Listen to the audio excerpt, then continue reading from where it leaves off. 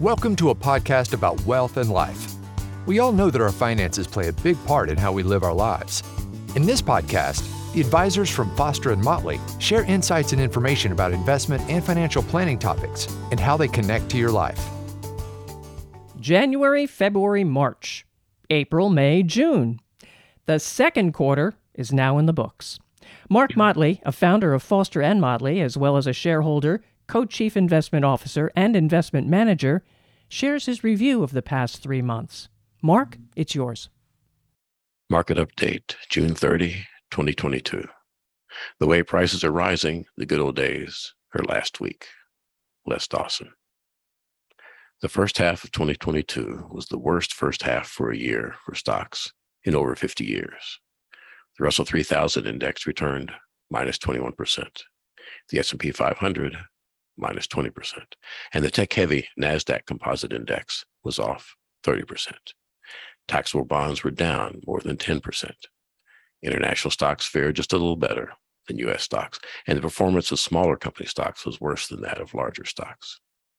These declines are mostly a function of assets having been too expensive at the end of last year, coupled with the return of serious inflation after a long absence.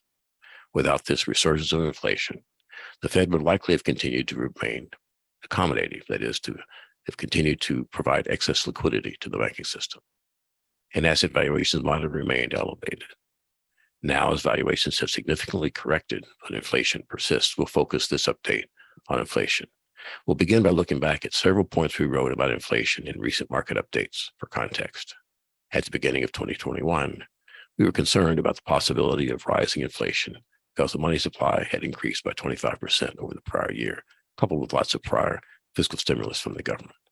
Then the $1.9 trillion stimulus bill passed, increasing concerns that abundant liquidity would lead to inflation, the one thing that would cause the Fed to restrict liquidity. Later in the year, when inflation began to turn up, we warned inflation may not be transitory and that the intrinsic values of stocks had not kept up with stock prices. See quotes from several prior updates in the show notes. So we are now in exactly the spot about which we expressed repeated concern in various updates, a rise in inflation that forced, in March, the Federal Reserve to change its posture from accommodative to restrictive. Moreover, this is not just a meaningful whiff of inflation. It's the largest outbreak of inflation in 40 years. The important question about inflation now for markets and the Fed is, when will it stop getting worse and start to ease? We don't know, but we note some relevant items that have not gotten much notice yet. As of July 1st, the price of crude oil futures had fallen by 20% from its recent high. The average price of corn, wheat, and soybean futures had fallen just over a third from their recent highs. Cotton prices are down 38%, and copper, the most economically sensitive, is off nearly 28% from its recent high. Commodity prices are notoriously volatile, but this is an encouraging sign for moderating inflation, even if a negative signal for the economy.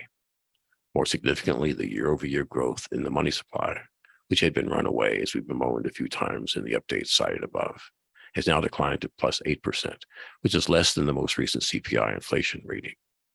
Money supply growth into less inflation is usually positive, and last month was its first negative monthly reading in 12 years.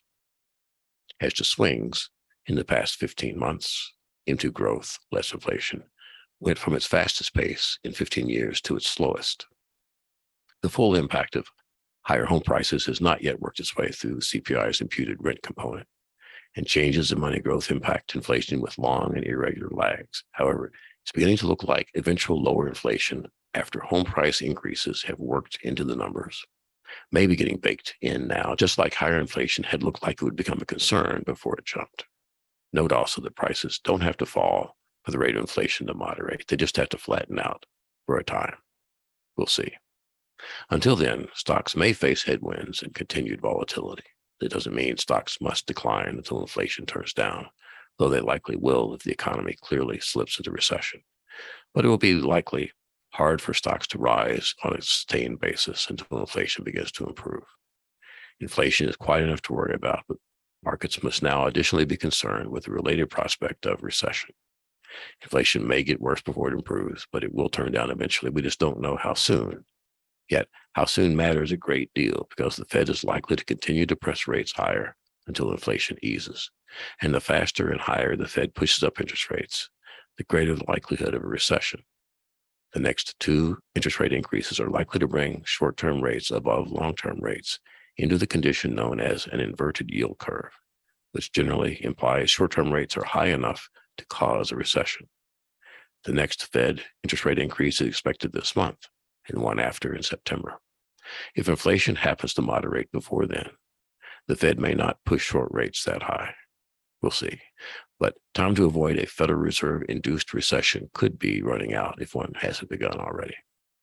The prospect of higher inflation for a time with higher interest rates means longer-term bonds still don't offer attractive risk prospects, and that our emphasis on inflation protection in various asset classes will likely continue to be rewarded. Separately, an increasing likelihood of recession means our emphasis on quality in stocks will also likely be beneficial. As mentioned in our last update, bear markets bring opportunities to defer capital gains taxes, and volatility increases both the opportunity for rebalancing and the benefit therefrom. Some may assume our general avoidance of market timing may mean we treat bear markets like any other episode, but this is not the case. In addition to the extra opportunities detailed above, the most common activity we engage in during bear markets is to reassure clients. For those still saving, pullbacks in prices clearly mean opportunities to buy cheaper valuations. For those already retired, we know the market value changes they see and sometimes dwell on are not the most useful things on which to focus. In retirement, spending is generally funded more by generated portfolio income than by sales of portfolio principal. And portfolio income historically has been quite stable with a bias to long-term growth. In general, portfolio income has not declined this year for clients. The more we can focus attention on the income portfolios generate, the better investors we will all be.